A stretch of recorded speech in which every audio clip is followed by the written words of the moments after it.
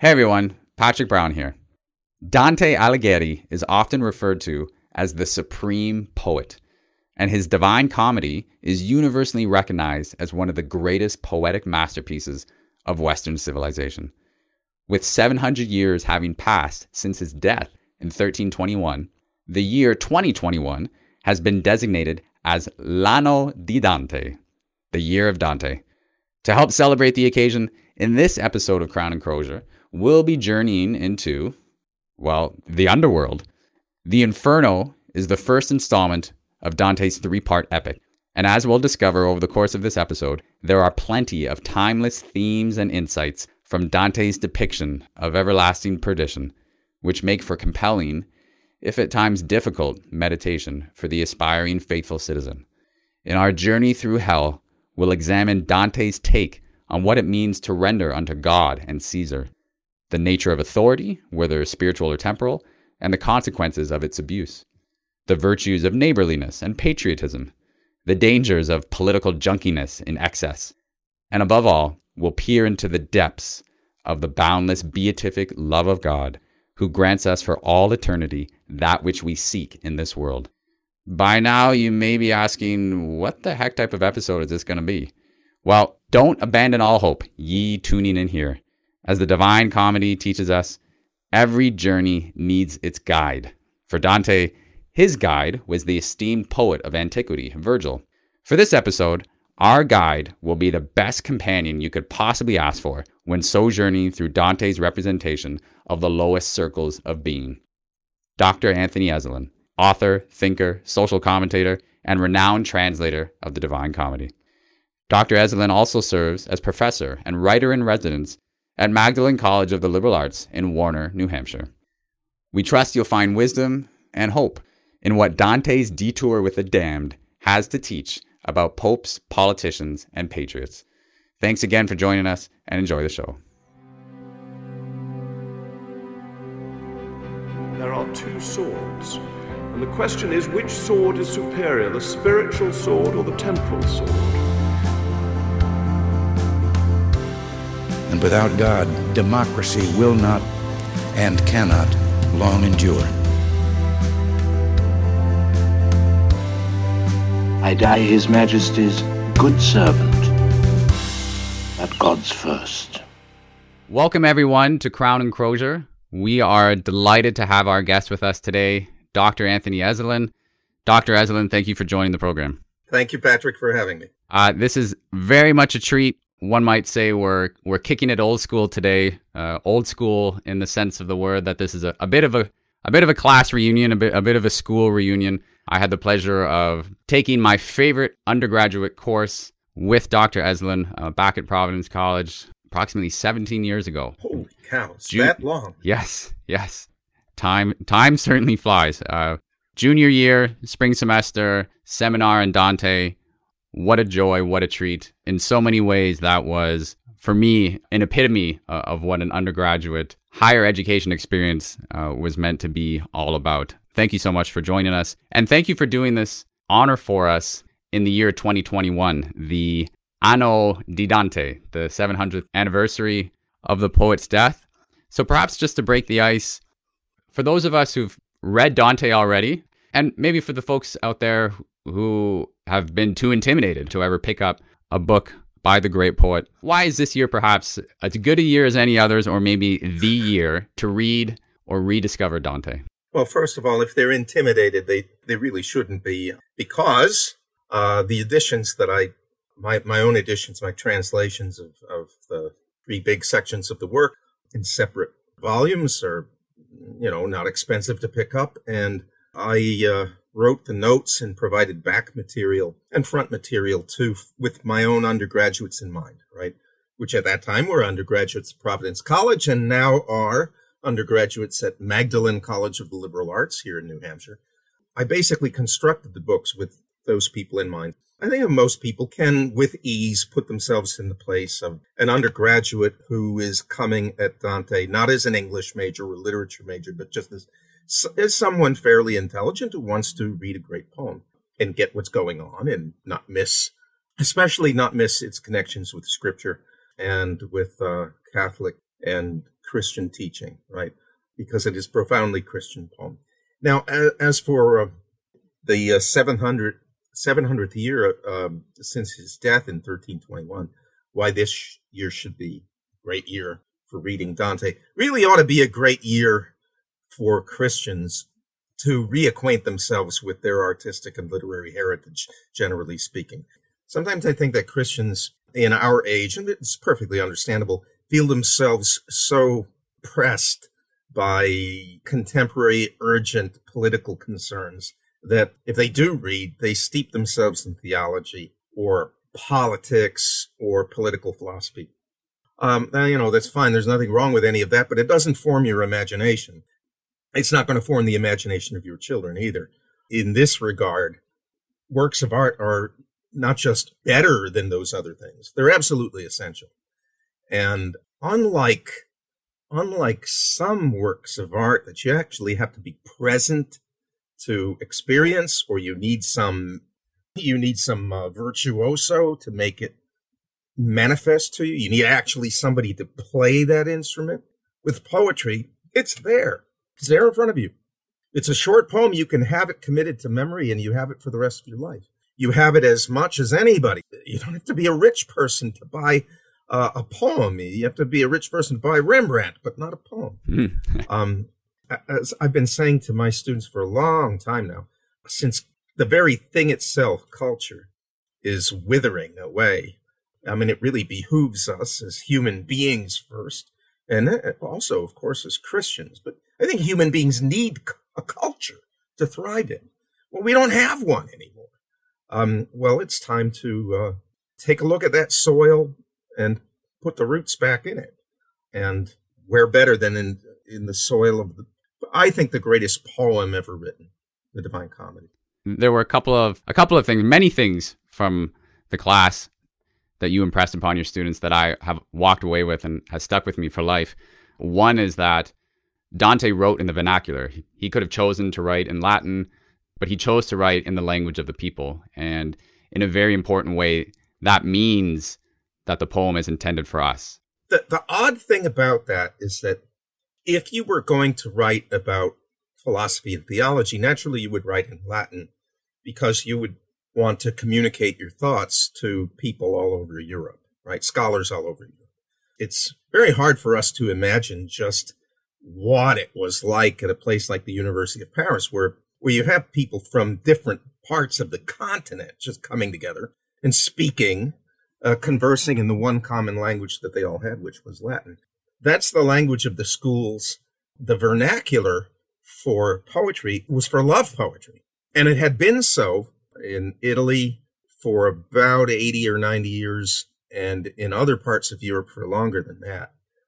And it was the genius of a couple of men, but then especially Dante, to put those two things together so that for the first time we have a poem in the vernacular, in the Middle Ages, right? So we're not talking about ancient vernaculars, Latin and Greek, but a poem in the vernacular in the Romance language realm, which is a poem that is also profoundly philosophical and theological, as it is a love poem. The whole thing is a love poem, not just to his beloved Beatrice, but to Christ. Christ is the center of the whole poem.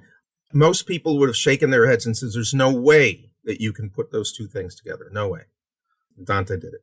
I love that you just stole my thunder, because I was going to say the second thing that I walked away for life from your class was that the Divine Comedy is a poem about love.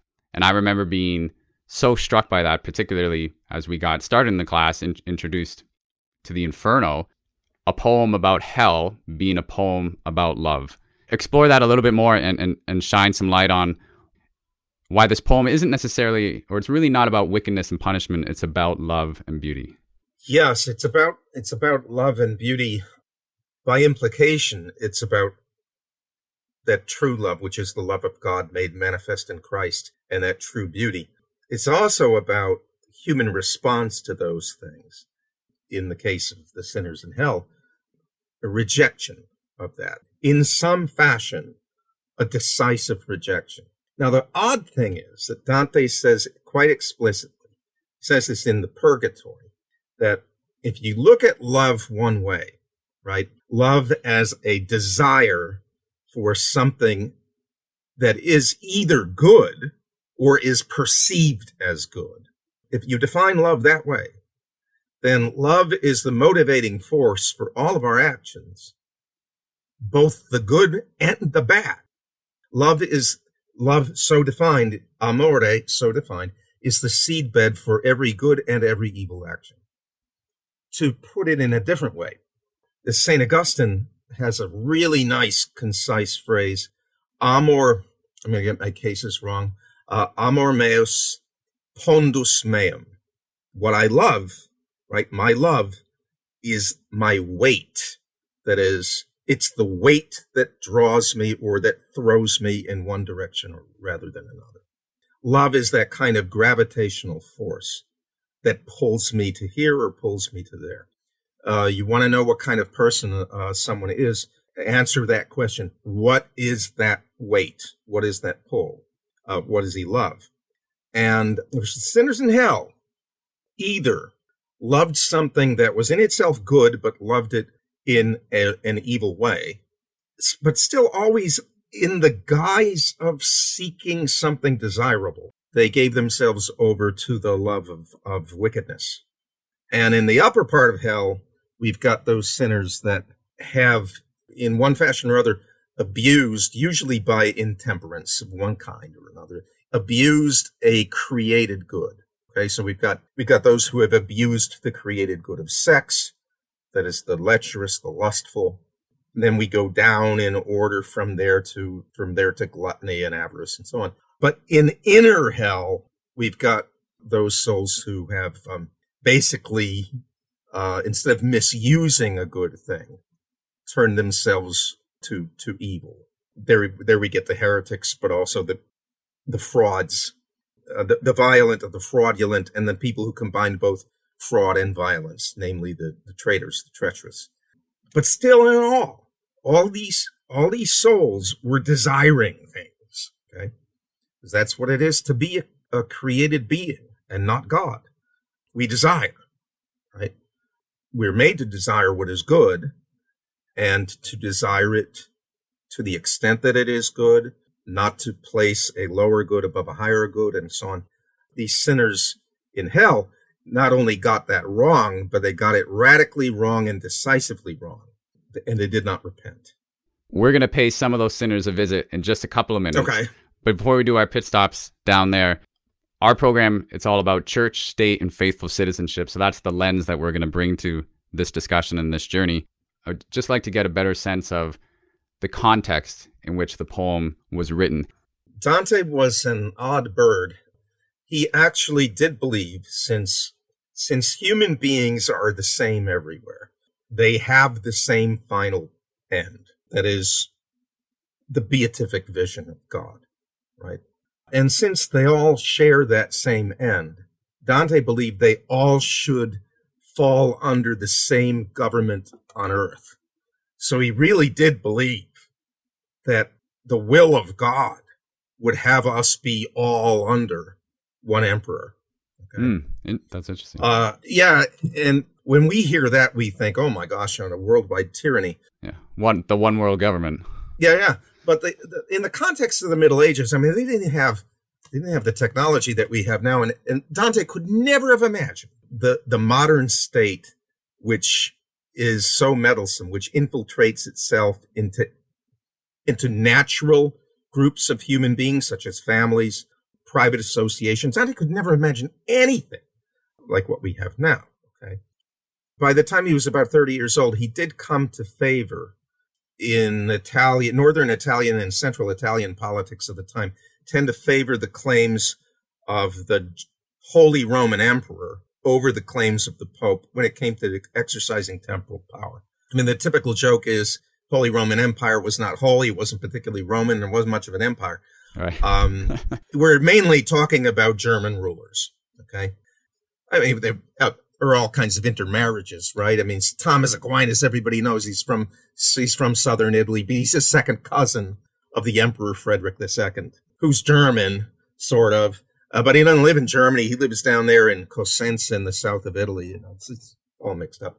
But Dante thought that when the popes tried to exercise temporal power, or even when they asserted strong claims of authority over the emperor, that they were guilty of arrogance, that they were taking up on themselves something that was not theirs.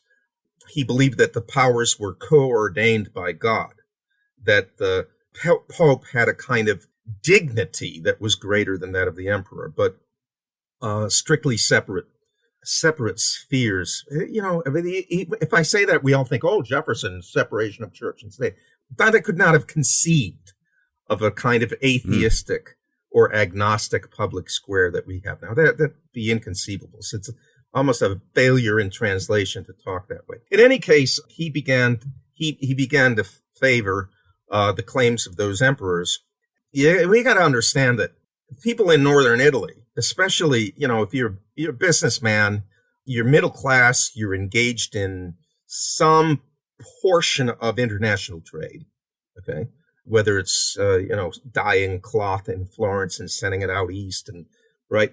These people wanted to make money and do business for themselves, and they did not want interference from the emperor. Okay. So they tended to favor the Pope, not necessarily because they loved the Pope, but because they didn't want political interference, because they were doing all right. So they rather jealously guarded their city's autonomy. And so a lot of those on that side would say, well, we're for the Pope because the Pope can keep the claims of the emperor away. Now others would be for the emperor because they were opposed to the families who were doing all the business, right? I mean, it's family politics too. And think of the mafia. I'm against that family there. Now that family there is for the emperor. That family there is for the Pope, right? We got to be for the emperor because we're against that family. Right. And those two, if I remember correctly, the two factions or groups there were the Guelphs and the Ghibellines. Is that correct? Yeah, the Guelphs and the Ghibellines, and they're German words, both of them. Okay. We're not even quite sure where they came from. Ghibelline, I think, is the ultimate source of the English word goblin. For what that's worth, was probably very little. Dante was a Guelph by family, and politics is basically family warfare. But he became Ghibelline in his sentiments. When the Ghibellines were thrown out of Florence, and Dante and his party came to power, that party itself split into the white Guelphs and the black Guelphs. So Dante was one of the white Guelphs. He had actually to banish from Florence's territories his best friend and fellow poet, Guido Cavalcanti. He didn't want to do that, but less than 2 years later, the same thing would happen to him. He would be banished from Florence, as he believed, through the connivance of Pope Boniface VIII. He would never return to Florence. So from 1302 to his death in 1321, that's 19 years. He never returned. He was under sentence of death if he did return for a while. Right? If you come back to these territories, we have the right to kill you. Well, the Florentines had second thoughts about that. They said, you can come back. We won't kill you. He said, well, about all this stuff that you confiscated. Oh, we've already given it away. We can't. He says, no, I'm not coming back until you give me back everything you stole. So he was kind of in forced exile and then in self-enforced exile for the rest of his life. You just mentioned a character who features prominently, I believe, in Dante's political thinking, but also in certain sections of the poem itself, and that's Pope Boniface VIII. In the notes to your translation of the Inferno, you have a great discussion of a specific papal bull, Unam Sanctam, where the Pope made some pronouncements around the proper relationship between the spiritual and the temporal authorities. Could you just give us a little bit of insight into that papal bull and its significance for the context of the poem? I actually, for the sake of my students, included the papal bull itself in its entirety in one of the appendices. This is Unam Sanctam 1302. And 1302 is the same year that Dante is thrown out of Florence. I mean, just the final words of Unam Sanctam give you an idea of its reach. And of course, Dante did not accept this. Every human creature is subject to the Roman pontiff. This we declare, say, define, and pronounce to be altogether necessary to salvation. Wow, that's pretty clear. That's pretty clear, yeah. Now, of course, everything that popes say, we understand this as Catholics, that is open to all kinds of qualifications and reservations and interpretations, understanding, and so on. For Dante, I mean, this is just the height of what he would define as the sin of simony. The narrow definition of simony is that you use church offices to get wealthy. You sell church offices. You want to be bishop? All right, well, let's pony up some of that family money. Then I'll appoint you bishop. Dante had a broader definition. If you use the church for power seeking, not just wealth, but ambition, then you're guilty of that. Right? You don't even have to trade and sell in anything. If you aim to get that office because you are ambitious, because you want to exercise power, then you're guilty of this mortal sin. And he puts you in hell with other simonists in the circle of the fraudulent. Okay? It's a pretty extensive reach there, right? Boniface says that this is the so-called doctrine of the two swords, that in her and within her power are two swords. We are taught in the Gospels, namely the spiritual sword and the temporal sword. For when the apostles said, lo, here, that is, in the church, are two swords, the Lord did not reply to the apostles, it is too much, but it is enough. It is certain that whoever denies that the temporal sword is in the power of Peter hearkens ill to the words of the Lord, which he spake, put up thy sword into its sheath. Therefore, both are in the power of the church, namely the spiritual sword and the temporal sword. The latter is to be used for the church, the former by the church, the former by the hand of the priest, the latter by the hand of princes and kings, but at the nod and sufferance of the pontiff. And I believe Boniface, making reference to the two swords theory, he was actually building upon teaching that had been articulated by Pope Gelasius in the late 5th century, I believe, in correspondence to one of the emperors of the time. So from what I understand, Pope Boniface's statement in Unam Sanctam was a bit of a doubling down on that two swords theory that had first been set forth centuries previously. Right. And, there are interesting things that, dearly as I love Dante, but, you would think that somewhere in the poem he might mention that terrific moment in church history when St. Ambrose, Bishop of Milan, excommunicated Theodosius the Great, Christian emperor, for a massacre of Arian heretics at Thessalonica. Ambrose excommunicated him. Ambrose says, don't bother presenting yourself for communion. When you come back, my dear son, you've done ill here. And Theodosius had to do penance. Okay, then it just mention that. One of the great reforming popes, Gregory VII Hildebrand of the 11th century, who had it out with the Holy Roman Emperor Henry IV, to the day of his death had it out with him. Dante doesn't mention at all. Okay, Saint Gregory VII, he doesn't mention. He wants that empire to be independent. Okay, though of course this is not church state as we think of it, because everything is to be made for Christ on earth, to be oriented towards Christ. It's just that there's a sacral quality to the empire. That's where we would look, right? There's a sacral quality to the empire. And that he thinks about more often than he thinks of the temporal authority of the Pope. Right. I think that's really set the stage for understanding where the poet was coming from. I will say, just as a bit of a fun fact, I love that reference to Ambrose and Theodosius. For those who care to know, if you go to our website, crownandcrosier.com, you'll actually see a painting of Theodosius presenting himself as the penitent seeking Ambrose's absolution. By the way, we have their letters Okay. Yes. I mean, this is not something, a legend or anything like that. We have the letters of Ambrose and Theodosius back and forth. With the stage being set, let's take a bit of a journey through hell, visit a few churchmen and statesmen and other laymen along the way. For the benefit of our listeners, a very quick snapshot of how the poem begins. Dante has lost his path. He finds himself in the wilderness. Wilderness is a bit of an allegory here for perhaps the sins of his past.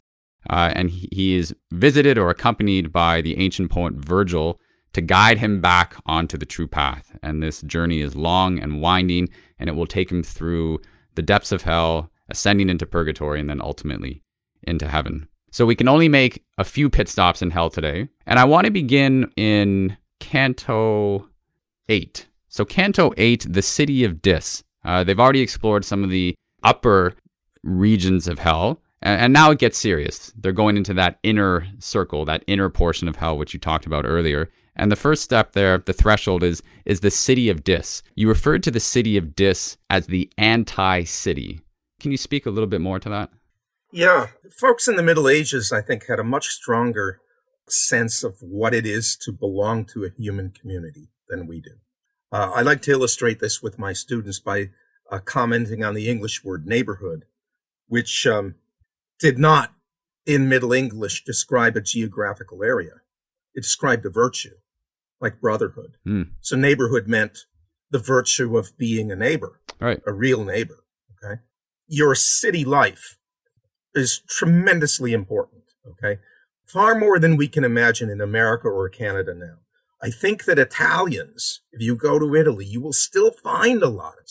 If you're a Florentine, you don't think first, I'm an Italian. You think first, I'm a Florentine. Mm-hmm. Okay? And I believe that that is generally healthy, right? If you have a city, a so-called city, and people hate each other within it, or have little communication with each other, right? The city is not bound together by a common love. It's not bound together by anything. That's what the city of Dis is like. The first time you enter it, at the end of Canto 9, what they see when they get right inside the walls are tombs. Okay? First thing you see entering the city is a cemetery. And all of the souls of various schools of heretics are thrust inside these tombs. When you actually meet one of the people, rises up out of the tomb to talk to Dante, because he was a Ghibelline leader who massacred the Guelphs at a famous battle when Dante was an infant. That man wants to speak to Dante because he hears that Dante has a Tuscan accent in his voice. He still cares about Florence. And yet he doesn't care about the other guy who's in the same tomb with him, who rises up to his chin to ask Dante a question, even though that other guy, the son of that other guy, the other guy is Cavalcante de Cavalcanti. His son Guido, Dante's best friend and fellow poet, his son Guido married this guy, Farinata, married his daughter, right? So they're the fathers-in-law. He doesn't even speak to him. They don't speak to each other. It's not because they hated each other. It's because we're in Dis. What do you say to anybody? Okay? That man's trouble, his worry about the welfare of his son, is entirely irrelevant to the kids, to the man's own father-in-law. Entirely irrelevant. And you see things like this all the way through hell. The traders are stuck in ice. Some of them are completely encased in ice. Most of them have their heads sticking out of the ice. This is at the very bottom of hell. And they say nothing to each other. The Dante asks, name some of these people around you here. And the guy says, this guy whose head is in my way to block my sight. And then he names him, right? So all eternity, that person there is that dirty, rotten Fink whose head is in my way. There's no true communion. How can there be? They severed their communion with God. Here and there's a residue of natural human fellow feeling, but It's at best residual. You mentioned St. Augustine earlier, and getting back to the original premise of the Inferno being a poem about love, I remember St. Augustine's famous definition of a nation, a large multitude of rational beings united by the common object of their love. That's a nation, that's a city, and we see the opposite in hell. Yeah, and one thing you notice, this is a fascinating thing. See, I often tell my students that after they've gone through hell, they expect purgatory to be rather the same because there are going to be punishments there. And it's not. It's a completely different realm. And one way you know this, one of the first 3 or 4 ways you are aware of this, is that the souls who are on their way to purgatory are on their way in a completely different way from those souls that are on their way to hell. And in hell, the souls that are damned gather at the shores of this misty, swamp-like river, the Acheron, and the boatman to ferry them across the Acheron, Charon the boatman, the welcome wagon of hell, hollers at them, "Woe to you, crooked souls! Never hope to see the skies again. I come to lead you to the other shore, into eternal darkness, fire and ice." And when the souls hear these words, they turn white and they begin to curse. And the curse they curse is universal. They curse God, they curse the world, they curse their parents, the place, the time, and the seed of their begetting and their birth. In other words, they are basically saying, we wish we had never existed. We wish that nothing had ever existed. It's a universal curse. They get into the boat because in a strange fashion, hell is what they have chosen. Hell is what they have desired. Exactly. Of course, I mean, it brings them no joy. And if they dally getting in the boat, Charon takes his oar and smacks them upside the head. But there's no community in that boat. But when you meet the souls going to purgatory, they're all in a boat piloted by an angel. They're all forward in the boat, and they're doing something that you never see in hell. They're singing a song together. They're doing something together. That doesn't happen in hell. Yeah, it's beautiful, and it's striking, that contrast. You mentioned 2 characters who I wanted to be one of our pit stops as well, Farinata and Cavalcante. I remember in your notes and in your comments on the poem, Farinata is described as someone for whom politics is everything. Politics is the goal and the purpose of his life. We almost might think of him as a medieval political junkie. This program is hosted by a political junkie, and many of our listeners are political junkie. I just want to pause there and just, are there any cautions there? Is there a lesson from Farinata about the excesses of that? Oh, yeah. Farinata is an extraordinarily imposing figure. He rises up out of his tomb, naked, rises up to the waist, and begs in a rather courteous way, very formal way, begs Dante, who he hears as Tuscan, to speak with him, especially about his fatherland, which he once may have punished too bitterly. And when Dante pauses a little bit, Virgil fairly shoves him towards Farinata, says, "Look, this is Farinata. Make sure every word you say counts. Go to him."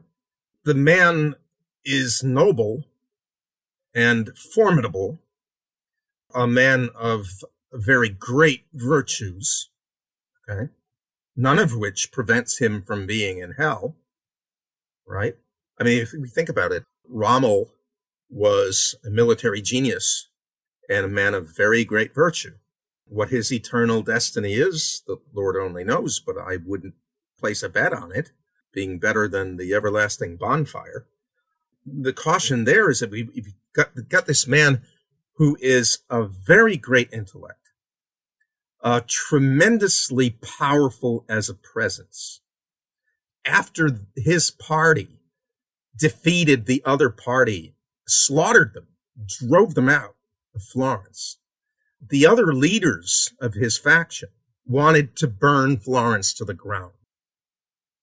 And such was Farinata's authority among them, the respect that they gave him. that he stood up, and he says so. He stood up alone when everybody else wanted to burn the city to the ground. He stood up against his own people alone, and he persuaded them not to do that. But the Florentines don't remember that. Mm-hmm. And when the Guelphs came back into power, they disinterred Farinata's body, threw it out, and drove out into exile his whole family. Ungrateful Florentines. And so that's a kind of interesting bond between Dante and Farinata, because Dante there, the journey is supposed to be taking place in the year 1300. Dante, of course, is writing quite a bit after that, but he has been told that some bad things are in store for him, right? And of course, that will include his exile in 1302. Farinata himself says, you're going to find out, you are going to find out how bitter that tastes. The caution is that you can be someone of very great power, very great virtue, believing in your cause, and it might even be that your cause is the right one. Yeah. And still damn yourself because you don't really love God or your fellow men, because you're more defined by what you hate. It's a dreadful thing to think of. You can be a saint. I believe you can be a saint in a bad cause. I just said this to somebody yesterday. It's trying to get this through people's minds is very difficult, because now we define ourselves only by what kind of politics we espouse. And I'm not going to say that all kinds of politics are equal. They are not, all right? I mean, some political movements, I think, are thoroughly bad. But you can damn yourself in energetically pursuing a very good political end if you lose charity. And a man like Stonewall Jackson, who was a gentleman and a fine Christian, I certainly expect that General Jackson was saved, a saintly man in a bad cause. So, our tickets don't get punched according to what we happen to have supported or opposed in this life, because God searches the heart, not your card, your political carrying card. That's part of the reason that I wanted to pause on Farinata to draw all that out. For our penultimate pit stop, I want to get to some of the churchmen in hell. I believe this is Canto 19, Pope Nicholas III, getting back to your earlier discussion around simony and the Simonist. I mean, here you have a former Bishop of Rome depicted by the author upside down, trapped in stone, with feet anointed and set on fire. Just want to ask the basic question. I mean, what do we make of the poet placing a former pope in hell? Dante's not innovating here. I think John Chrysostom said that the road to hell is paved with the skulls of bishops. That there would be a pope is not a surprise. Of course, naming which one it's going to be is a little bit different. Nicholas is condemned for using the papacy as family advancement. That's what he says. I'm damned because I used the church to promote my family. And for Dante, that's the same thing as putting the bride of Christ out on the streets as a prostitute. Okay? You're a pimp, and you use the church of Christ as a harlot so that you gain either money or prestige or power, right? And you don't have to be a pope to do that. Be a bishop and do that, okay? If you're a churchman at all and you employ the church for personal or familial advancement in wealth or power or fame, then you're a pimp, okay? That the church should be wedded to Christ, and you've tricked her up in finery and sent her on the streets. Dante has hardly in the entire poem are there harsher words that Dante uses against any sinners than he uses against these. And the reason why they're upside down in holes in the ground, this is fascinating.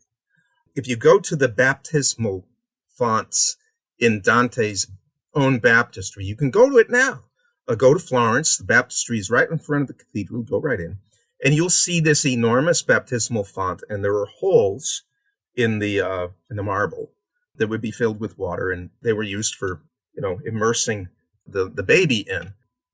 Instead of that, okay, we've got now holes in the ground that go, they must be endlessly deep because you don't have your own individual hole, right? The Pope whose feet are sticking up out of the hole will be shoved further down by the next Pope whose feet will be sticking up out of the hole. Part of the baptismal rite, as we know, is the anointing with the chrism. It's to make us like Christ, right? The anointing with oil on the head. Well, everything is upside down here, so they have the soles of their feet anointed and set on fire.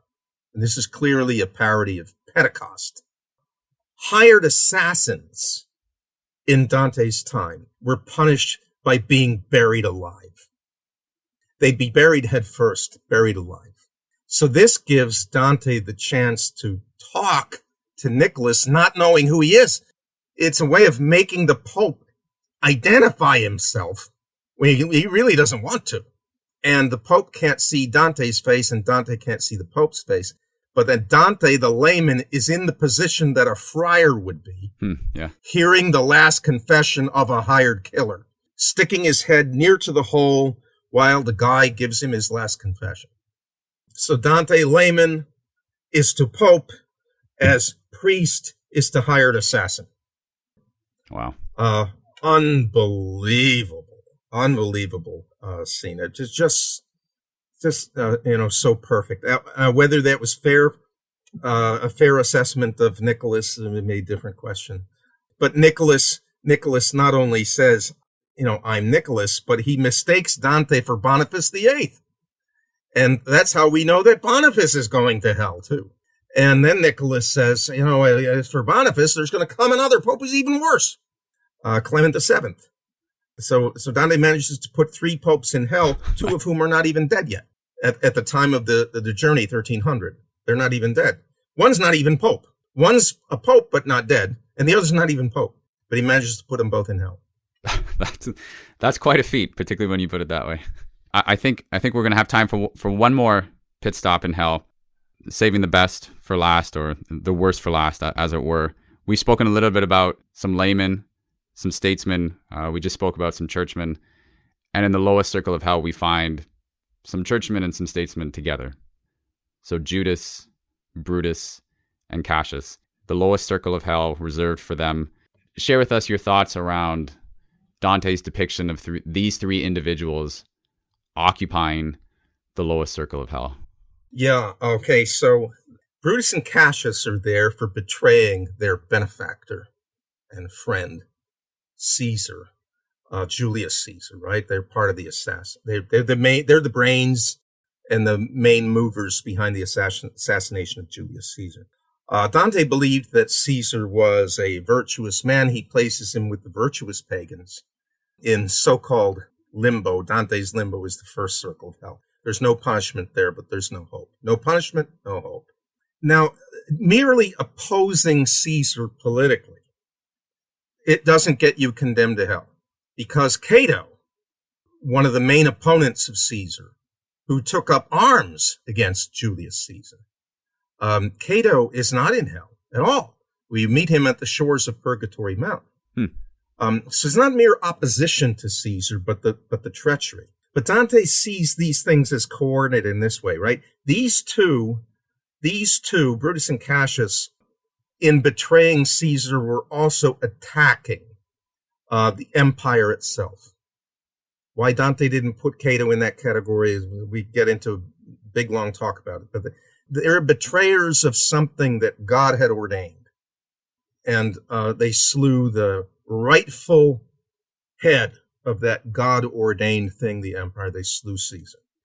They are chewed endlessly in the side mouths of Satan. Satan is the parody of the Trinity. He's got 3 faces stuck on the one head. All right.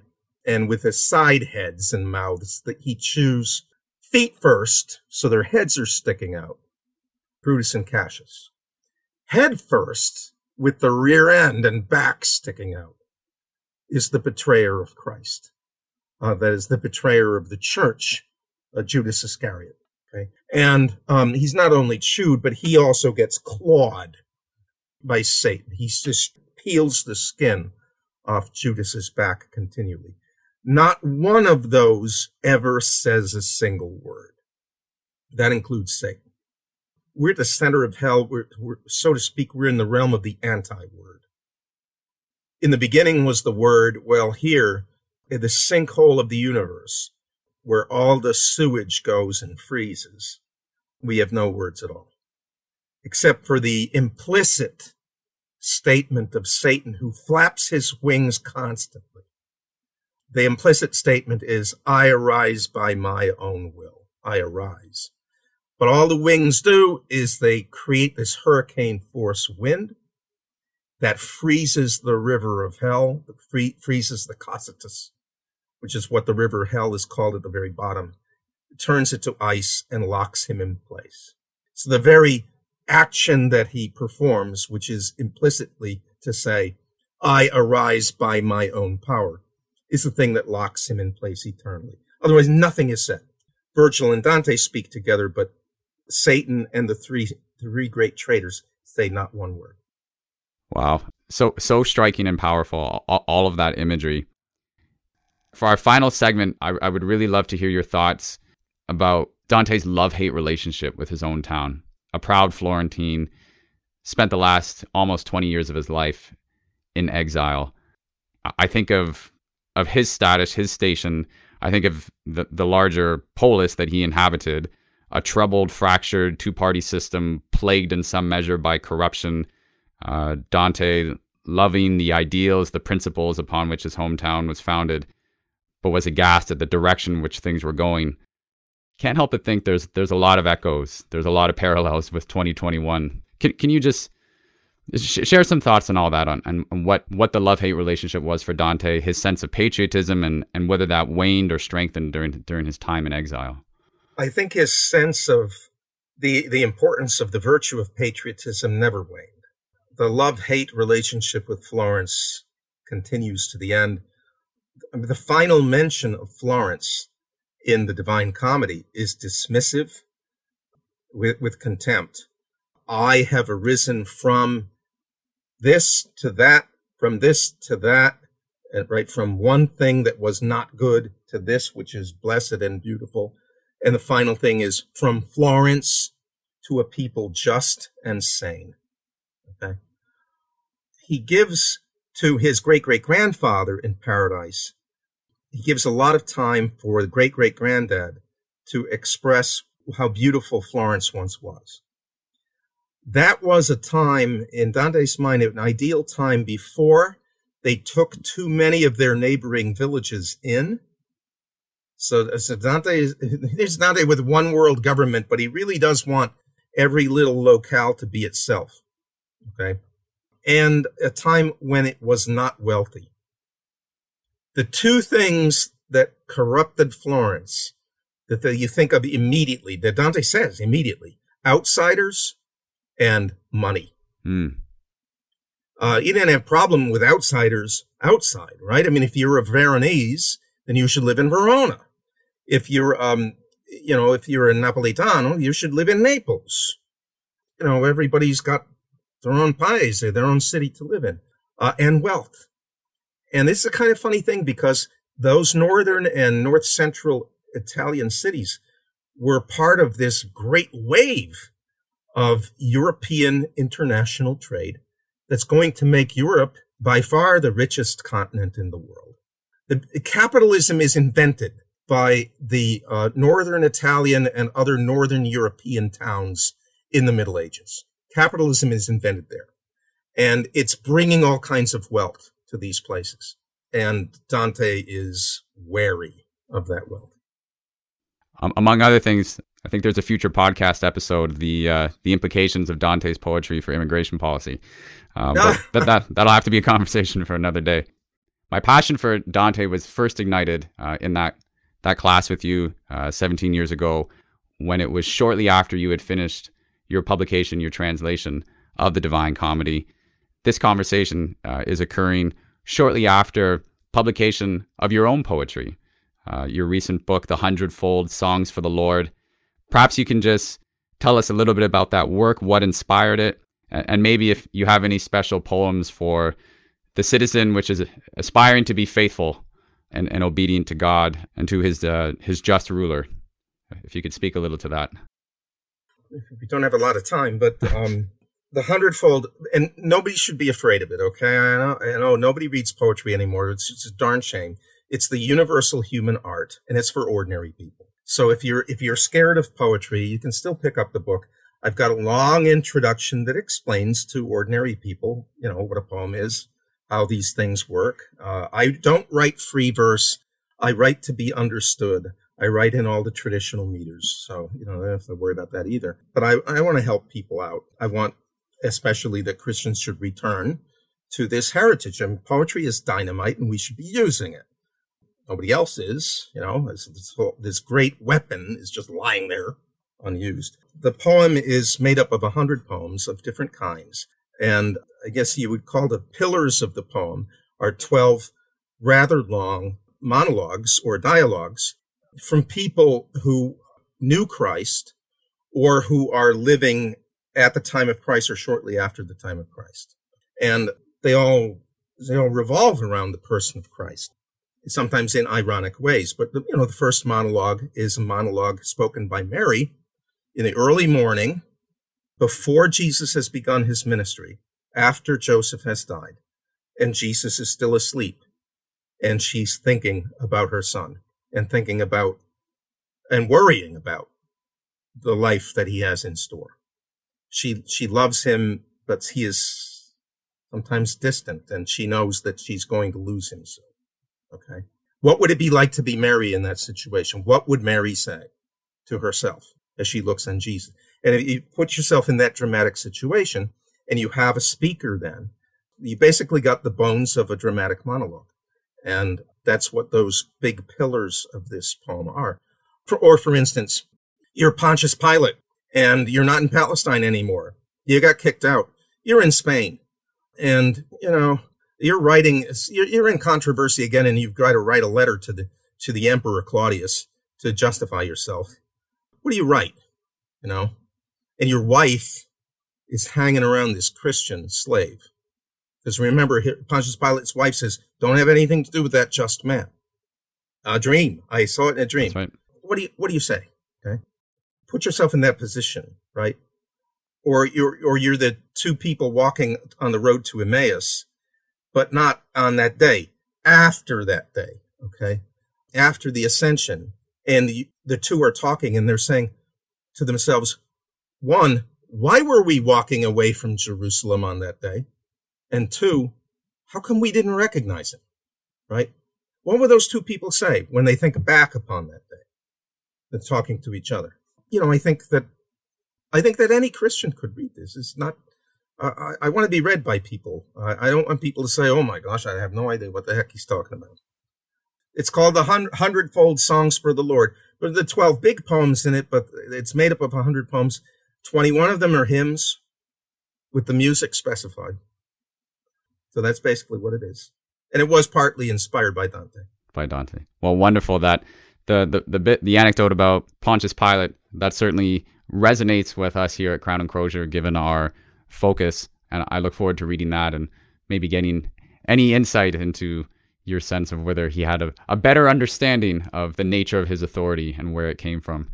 I do believe that some of the Eastern churches say that he was converted, yeah, and died a martyr's death in Spain.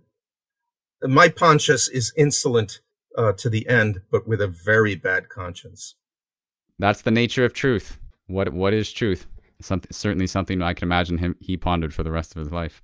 What we encourage everyone in this year, 2021, Anno di Dante, go out, get yourself a copy of Dr. Eslin's translation of the Divine Comedy. While you're at it, get yourself a copy of the Hundredfold Songs for the Lord, and let's make this year a year of renewal and restoration for poetry. Dr. Eslin, thank you so much for this reunion. Thank you so much for this conversation today. This was a real honor. Thank you for joining us.